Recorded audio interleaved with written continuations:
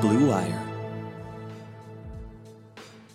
Hello, everyone, and welcome to another edition of The Rebuild. I am Henry Ettinger, and making his return to the podcast is Jordan Climack. Jordan, it's been a couple weeks. I jumped on just for a solo pod without you to keep things going for the listeners.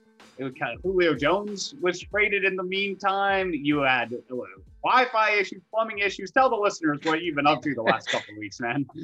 Yeah, so I mean, first of all, I'm back. I had to get that in there. But yeah, no, man. So we just got in the move went down. I'm in a house now, so it took about a week or so to actually get settled in on everything. And now that we're here, I'm ready to go, man. I know that the people were in the comments and everything like, "Where's Jordan? Where's Jordan?" No, I don't think anyone actually thought that, but nonetheless, I'm back and ready to talk some Browns, man. We're getting, I've been saying this whole off season, it's kind of like a milestone, right? So like, first off, we spent so much time talking about the draft. I mean, get to the draft and then it's okay. The schedule release, got through the schedule release. Then it's OTAs. You got through OTAs. Now we're at minicamp. Just one more milestone to get to. That's training camp. And then the season is here, Henry. So we're inching closer and closer. But yeah, I mean, my life's been crazy, but we're here to talk Browns. That's all that matters in the long run. Hey, I look. I'm sure the listener has missed you. I missed you, so that part matters to me. And no, let's stay on this for a second. Where do you live? Right. East side, west side? Like what west side, best side. Come on, man. It's funny. I had a lot of people ask me that. Like, did you consider the east side? I was like, hell no, I did not consider the east side. And actually, a good buddy of mine and teammate at ESPN in Cleveland, Emmett Golden, is getting ready to move to the east side, and he was like, dude, I went to a Burger King, I went to a McDonald's, a Rally's, and they have the fucking worst service that I've ever had in my entire life. And I was like, you're damn right. That's why I stayed away from the east side. I'm on the west side. A little Fairview Park action for our Cleveland listeners out there. Jordan, you're talking to an east side kid. I grew up in Shaker Heights. I know. Just coming after my people. For a second. No, I mean, I've never really bought into the east side, west side thing. I love the west side as well. I love Cleveland. I'm a Cleveland guy. Even being here in Chicago, I rep Cleveland all the time. That's why I love the pod.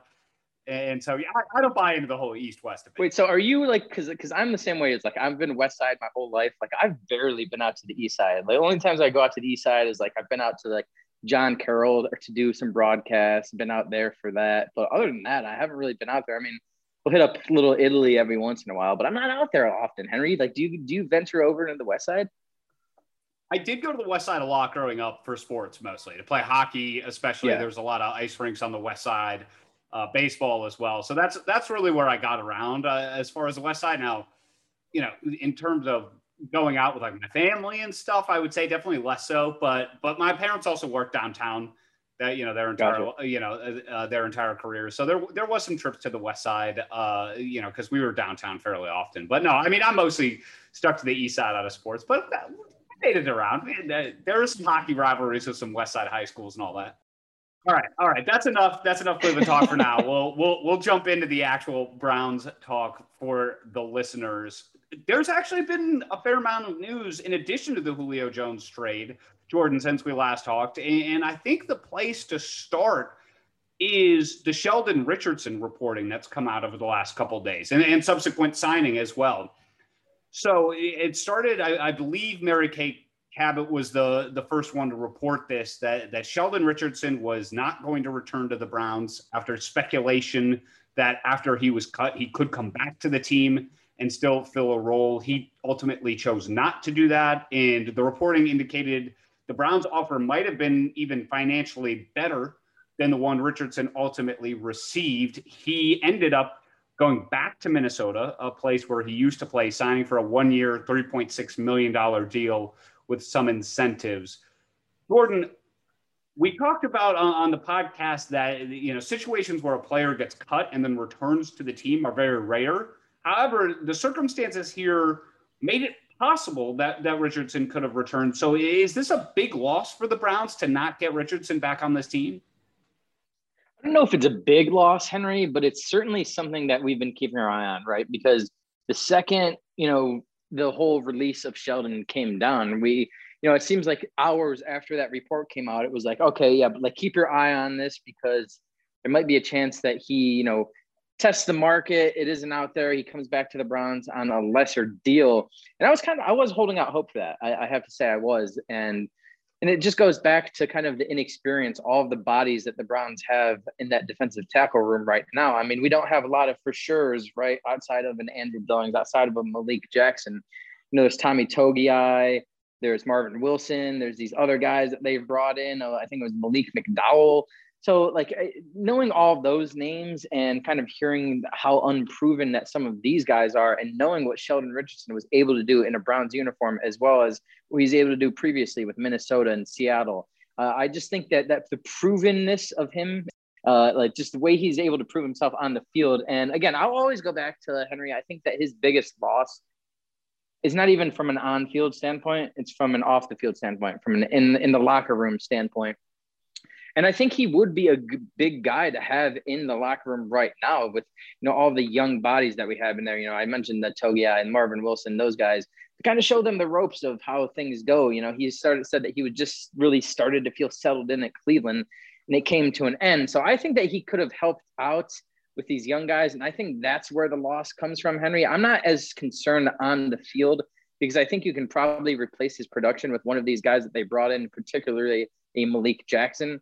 So again, a loss, but I'm looking at it from an off the field standpoint rather than on the field standpoint. I am not super concerned about the off the field stuff just because I do think the Browns have a fair number of high character guys that they brought in, the John Johnson. But here's the thing though, who outside of maybe an Anthony Walker, who the Browns brought in, who we know has been, vital with, in the Colts locker room. But like, who's that guy, Henry? Like, because last year it was Sheldon Richardson. He was that guy outside of Miles.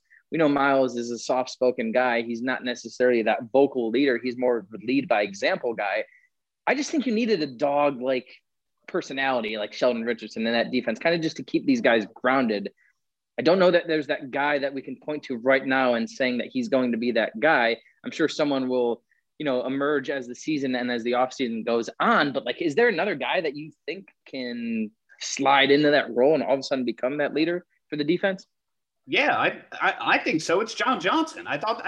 We talked about this when he signed. The guy was the captain of the Rams. I mean, that's a Rams defense that was loaded with stars, and he was the captain of that defense there. So I mean, to me, that's the obvious fit, and I think he's a more long-term piece than Richardson anyway. I know, I agree with that, but here's the thing with that. I work with former NFL players every single day, Henry, and I've brought this same thing up, but more from an Anthony Walker standpoint of, there were like guys on the Colts like crying when he, was released or not released, but, not re-signed by the Colts. One of those guys being Darius Leonard. And so I was like, is it possible that Walker can come in and have this immediate impact on the young guys in this linebacking room?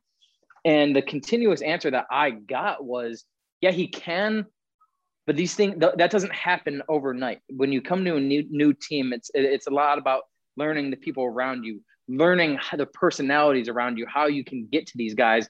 Like, it takes time. And as the season goes on, I definitely think John Johnson can slide in that role, be that vocal leader.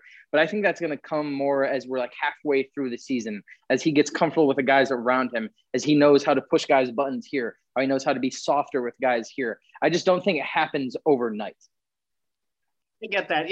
I'm also less concerned with it just because a lot of these young guys, I think, are either going to not play that much or not even be on the team as far as the defensive line room. I mean, the Browns, and we'll get to the people that are, that were starting today, but Jadeveon Clowney, Malik Jackson, Takk McKinley, like these guys are not rookies. And those are the guys who are going to play the vast majority of the snaps here. So I'm not worried about the leadership side of things. And I think ultimately, it falls to Myles Garrett anyway. It's time he's got to be that guy if the Browns are going to be successful long term. So I actually go the other way, where I think the on-field impact is more important. Well, and here's the other thing too with the leadership. I mean, it really is going to come down to Kevin Stefanski, right? And he's the proper leader to have in place, whether it be from an offensive or from a defensive standpoint, to just have him as like the head honcho guy there, I think that takes away from it as well. So I get what you're saying. And to talk about the on-field side of things, Richardson, I thought had some really solid games last year. I thought if you look at across the entire season, you would say, okay, it was solid, not great, 6 sacks, the PFF numbers are okay, et cetera. But I thought against the Jets, I thought in week 17 against the Steelers, he put up some really solid games and the Browns needed him to. And so that piece, I think they're going to lose. And I think, you look at the contract, $30.6 million in a vacuum. It's not a lot of money, for what I would expect, what you were saying would be proven production at the position, where right now there's a lot of unproven production. That being said, I don't mind this, even if it is potentially a slight downgrade, because I think the Browns have got to give, some room for these young guys to step in. Billings obviously didn't play last year, opted out because of COVID. I think he needs to get in there. I think Malik Jackson's a better option than Sheldon Richardson at this point with what he can provide in the pass rush game. So Richardson could have had a role carved out for him, but I don't think it would have been as big as the role he had last season. And I'm okay with them making some room for not only the starters, but then for a Togiai or a McDowell, somebody like that, to get more playing time, to get an actual roster spot and potentially develop into one of these guys. Because I think ultimately, long-term at this position, they need, some of these rookies to step up, because they're going to be spending a lot of money on Myles Garrett. They're spending, a decent amount of money on Jadeveon Clowney. They need to get some production on the cheap at this position. And they took a lot of stabs at that this offseason. And so I think you got to see if one of those sticks, for your long-term team building. And here's the other thing with Sheldon Richardson too, Henry. Just played 2 full seasons for the Browns, and he started 31 games. So you talk about, you go back to the old cliche, right? The best ability is availability. And Sheldon proved to be durable throughout some pretty trying times, especially in that 2019 season. So he's a guy that you could count on week in and week out to be there, whether he was producing every week or not, at least you knew he was going to be there. But Henry, I go back to Malik Jackson real quick. And, a handful of people that I've talked to within the Browns organization are very, very excited about what they think they can get from Malik Jackson this year, how they think he's going to fit into that defensive line. So I think that the Browns really looked at, we talked about Sheldon. He was it almost seemed like he was waiting around for the Browns to swoop in and be like, hey, we'll give you maybe some more incentives to get your contract up. It didn't end up happening. I don't think, Andrew Berry was as focused on Sheldon after he was released as Sheldon thought he was going to be. And I think a lot of that plays into what they expect and what they hope for Malik Jackson heading into this year. And that's a good transition into something I think that Browns fans were wondering about. And we got potentially a slight glimpse into that today, which is how that defensive line is going to shake out. And Malik Jackson and Billings looked like they were the ones tagged, as the primary guys inside, with Garrett and Clowney just when they lined up. Now, look, it's minicamp. That doesn't necessarily mean anything, but it did line up with our expectations, I would say. And I think you're right about Malik Jackson. There are some solid numbers about what he can do for you in the pass rush game. He was top 20 in pressure rate last year for defensive tackles on the inside. He's always had a knack for getting to the quarterback as well. So I think Jackson can be productive in there. And I think if you pair him with a guy like Billings, I'll go ahead and say it. Billings looks huge out there on the field. He's a big guy who's hopefully going to be a run stopper for you. So I think that's a nice pair to have in the defensive tackle positions. Those guys can work off of one another in terms of their strengths. So I do think Malik Jackson can provide a lot for the Browns. The only concern, as you said, is he's getting up there in age, and there is not a lot behind him. Now, Sheldon Richardson probably wouldn't want to, and that's the other piece of this. Richardson probably wouldn't want to accept a role behind those guys, which could be part of the reason he also took less money in Minnesota. But if Jackson does go down all of a sudden you're counting on the rookies immediately.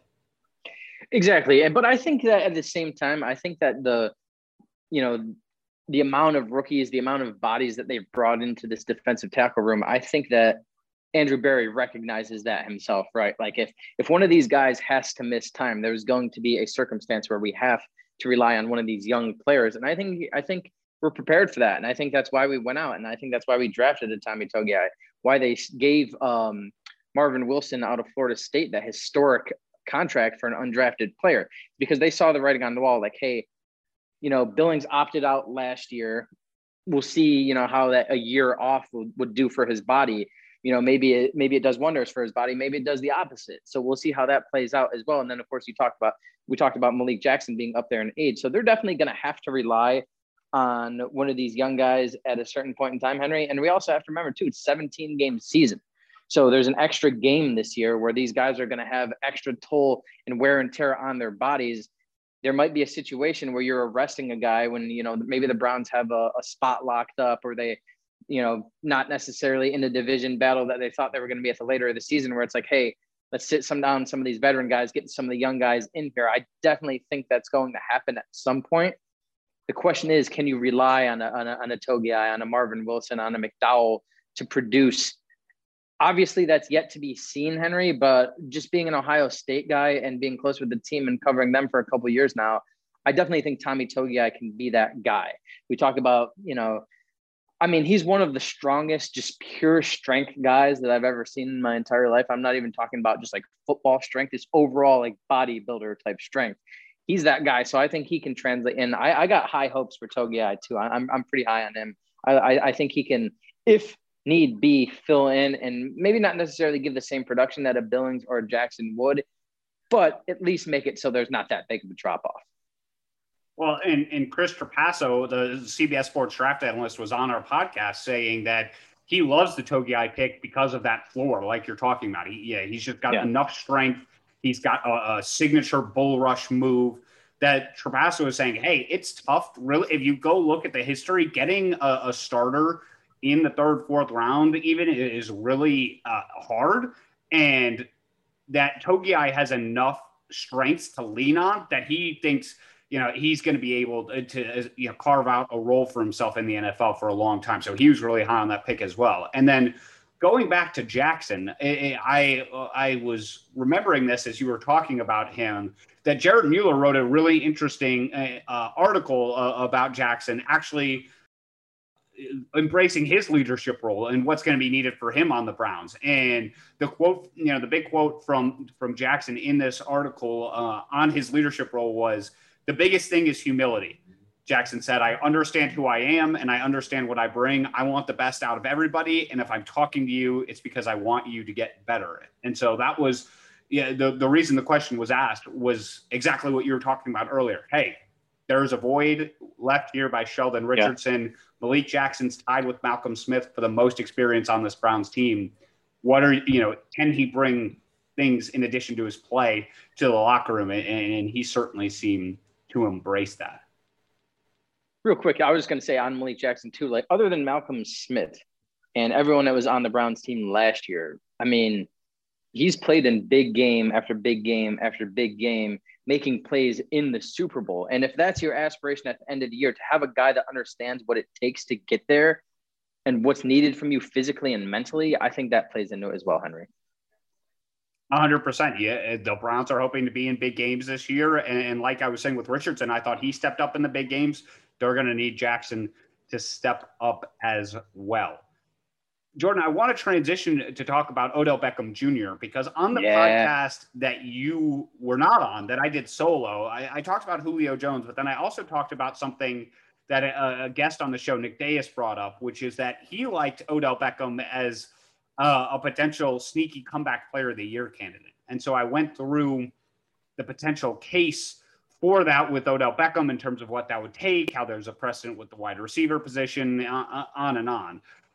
How that relates to this, though, is that Odell Beckham was back on the field in a Browns uniform for the first time since tearing that ACL against the Bengals. He went through some warm-ups, it looked like, some light workouts and those type of things, Kevin Stefanski saying he didn't know for sure if Odell Beckham Jr. was going to be back for training camp, but all indications are 8 months after ACL surgery, he looks pretty much 100% from everything we've seen. Yeah. No, absolutely. I mean, it's hard to look too much into these things, Henry, but I remember, we talked to Jeremy Fowler of ESPN a couple of weeks ago, and he was on the show, and he had to say, like, hey, I'm just like letting you guys know, Odell, everything that I've heard is he's like weeks ahead of his rehab schedule. And it looks like he's going to be ready for minicamp. It looks like he's going to be ready for the start of training camp. It looks like he's going to be back to the same explosive Odell that we know. And so far, that's all we've seen, right? I mean, we saw last week, it was Camp Baker down in Texas when he, linked up with, Jarvis and Hollywood and Njoku and all those guys that joined Baker down in Austin. And we saw a couple of videos. I know you're not video guy, Henry. I'm not video guy. I'm not off-season video guy in particular. Right. But at the same time, I saw a video of him where he made this a cut in particular on an out route where I was like, okay, now that looks like the Odell that we've come to expect from him.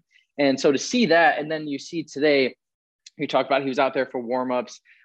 He was running a handful of routes, catching passes from Baker. Obviously, there was no defense going up against him, but everything we saw, from the takeaways from minicamp was that he looked really sharp, and especially for someone coming off that ACL injury. So, I mean, again, Kevin Stefanski didn't say that he would be ready for training camp, Henry, but I think all indications are that he will be, and I think that it's going to be full throttle heading into the season for Odell. And I mean, what a piece to get back when you talk about, like, that's almost, we talk about like all key additions for the Browns in the offseason, and there were a lot of them, particularly on the defensive side of the ball.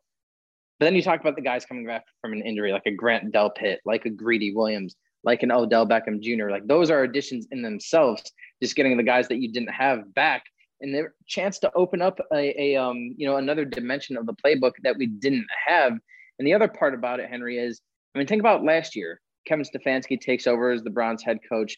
The whole entire offseason program, like minicamp, what they're doing right now, they were doing on Zoom calls last year, working on footwork, working on plays, working on like, hey, we want you to cut this way. All that shit was done over Zoom calls. Now Kevin Stefanski's there, has his hands on the guys. It's hands-on training right now, particularly for someone like Odell, who we know, I mean, let's just come out and say it. I don't think he was totally comfortable in this offense before he went down with that injury. And that's what plays into the whole Baker being allegedly better, which I'm so goddamn sick of that take. But I'm not even going to get into that. Baker is not better without Odell. It comes down to he wasn't comfortable in the offense. And this is a chance for him, looking like he's healthy, to get a depth to the offense before we even hit training camp, Henry. So we're really getting a head start on this whole Odell thing, thanks to how hard he was rehabbing to get back to where he is and knowing that he's ahead of schedule. And it's why I thought the Browns, everybody was talking about they need a vertical threat. They need a vertical threat. They need to go get that in the offseason. They have one. It's Odell Beckham Jr. And that's what I kept saying, and why I didn't think it was as big of a need as people were making it out to be.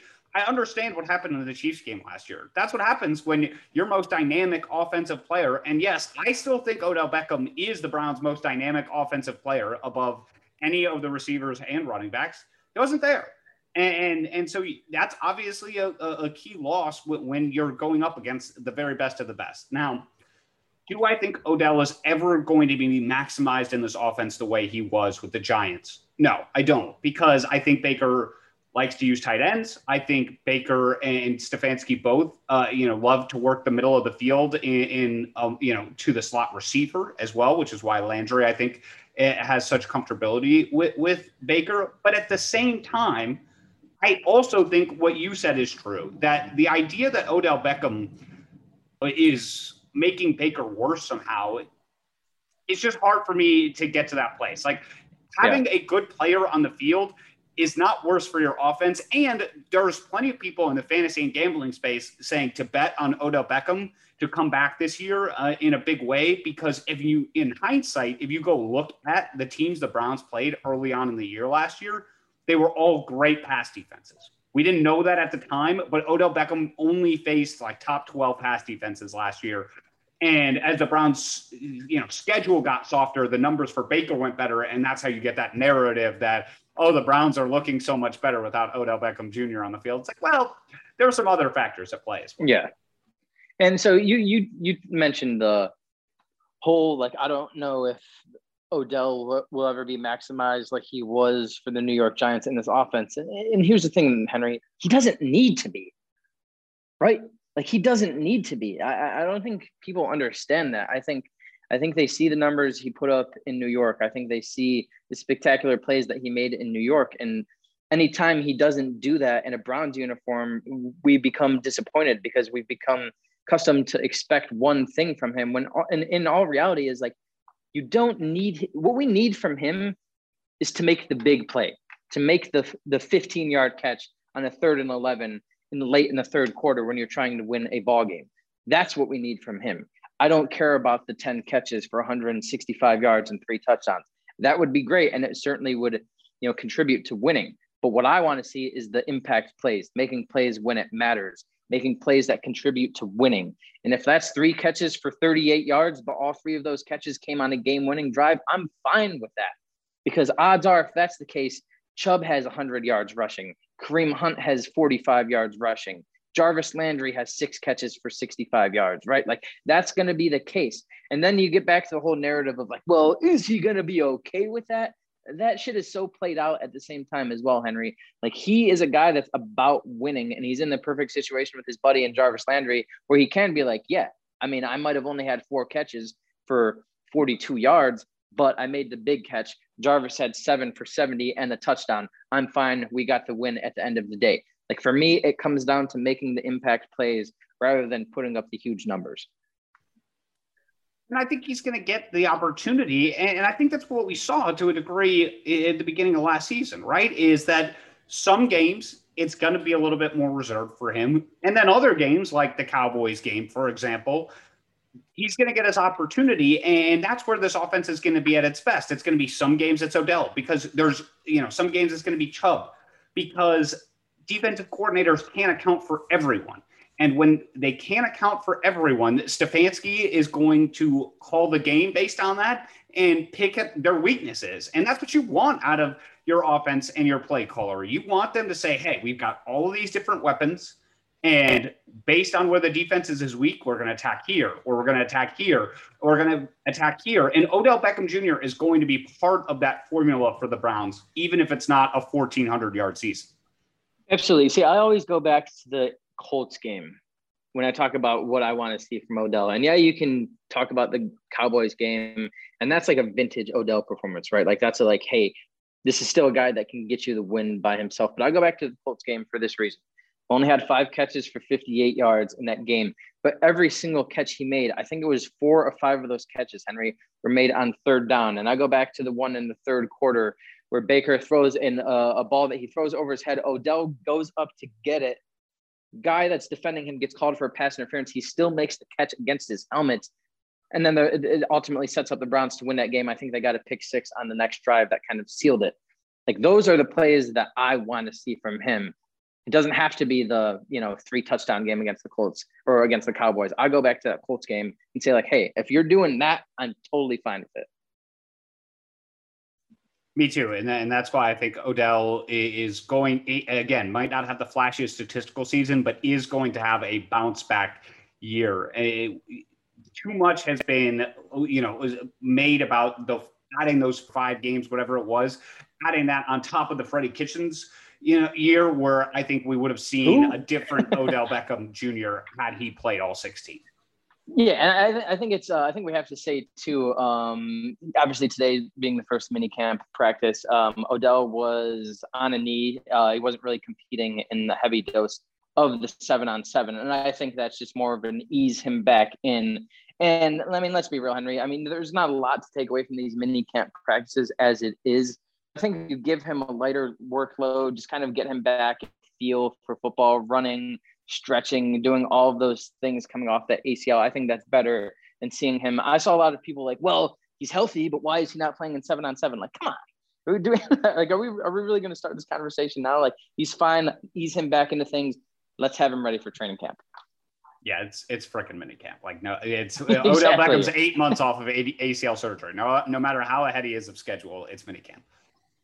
Jordan, the last piece of news that came out of minicamp, first day was extension talk. And the two obvious candidates, in addition to Baker Mayfield, are Nick Chubb and Denzel Ward, both of which spoke briefly on their extensions today. Nick Chubb essentially saying that he's letting his agent handle it, but he wants to be in Cleveland long term and is hoping that they can reach an extension. And then basically Denzel Ward echoed the exact same thing. He said, in a perfect world, I'd want to be a Brown for my entire career. I didn't take a lot away from this necessarily. Did you? No, it's player talk. Like we talk about, like when you hear these press conferences, like Kevin Stefanski is a wizard when it comes to press conferences. I mean, I don't think I've ever been a part of a press conference where a guy can talk for 20 minutes and literally not say anything. But like he's somehow mastered the art of being able to just talk without actually giving anything away to the media. And that's kind of how I look at this, right? Like it would have been an issue if, do you remember Isaiah Crowell? A couple years ago. I remember Isaiah Crowell. Yes, I did. Unfortunately, I remember him too. But I go back to the press conference when he was asked about his contract, and he had something along the lines to say of like, "Oh, I'm thinking about it before I go to bed. I'm thinking about it when I wake up. I'm thinking about it before my next carry. I'm thinking about it before my previous carry." Like it's like, all right, man, we get it. You might think that you don't need to come out in the media and say that. Like it just sends the wrong message. So for Nick Chubb, Denzel Ward to come out and just say like, hey, I'm not focused on that thing. I'm just going to leave that up to my agent and kind of let things play out from there. It's exactly what I wanted to hear. I don't really have like a take on it just because it's like, I'm glad they came out and didn't make their contract a huge thing when they could have. But at the same time, what more would you expect from, the soft-spoken guy like Nick Chubb, a soft-spoken guy like Denzel Ward? It's right in line with their character. It was nice to hear both of them talk about, hey, we both were part of the culture rebuild here, and we take, some pride in all of that, which is nice to hear as a fan, no doubt. But also, it just, like Stefanski, you can kind of see this whole team just kind of take on that mentality. Even Baker Mayfield got himself we can all be honest. He when he stepped up to the podium, it was a little bit of a roller coaster his first 2 years, and then after, he got under Kevin Stefanski, that pretty much stopped for the most part. So I'm super curious to see what the extension numbers come in at. I think they're both in really tricky situations.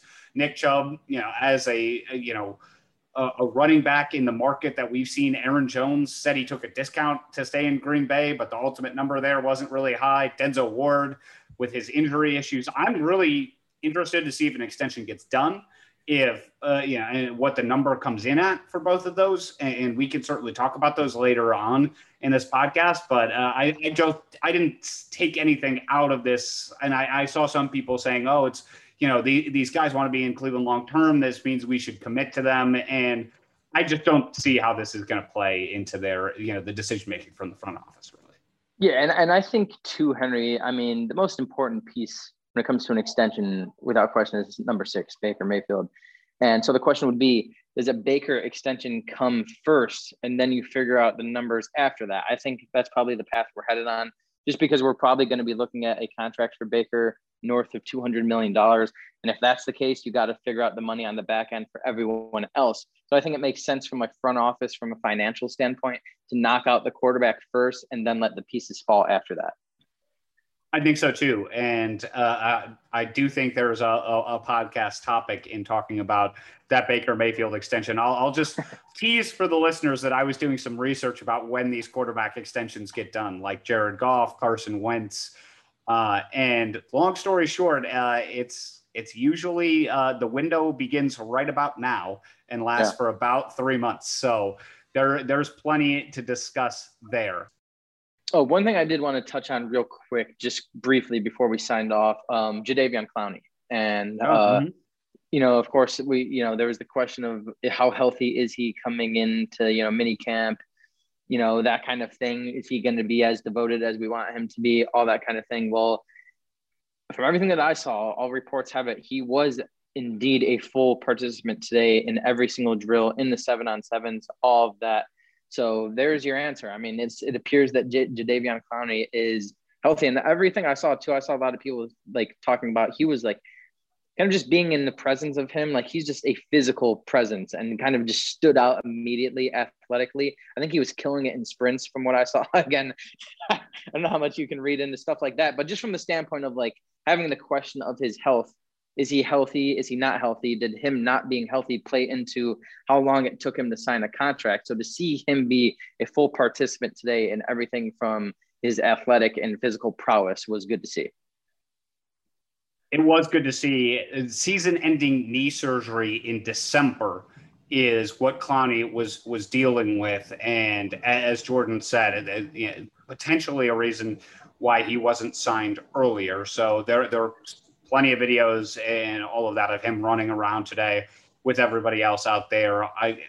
You would expect, by the season's, the beginning of the season that everything will be fine there. It'll just be a question of, can he last throughout the 17 games? One game longer, and he's had durability issues the last couple of years, but we'll just have to wait and see, I think, on that front, Jordan. Yeah, we'll see. I'm hopeful. I'm hopeful. I'm optimistic that he can. But again, Henry, the overlying theme of all of this and everything that we've talked about today is just get through minicamp with everyone being healthy. Right. Like that's the main thing here. We can talk about, hey, we want to see this from Odell. Hey, we want to see this from Clowney. Hey, we want to see this from the 9 new starters on defense. Hey, we want to see this from the rookies. I look at it as like, I just want everyone to get through this healthy. It's the most important part of the offseason for sure. Mm-hmm. You just don't want any disasters, both with minicamp and with training camp. And at this point at the preseason as well, you're seeing the guys like Sean McVay just not even play people. So it'll be interesting to see how Kevin Stefanski handles all of that in his first real preseason to deal with that kind of stuff as well.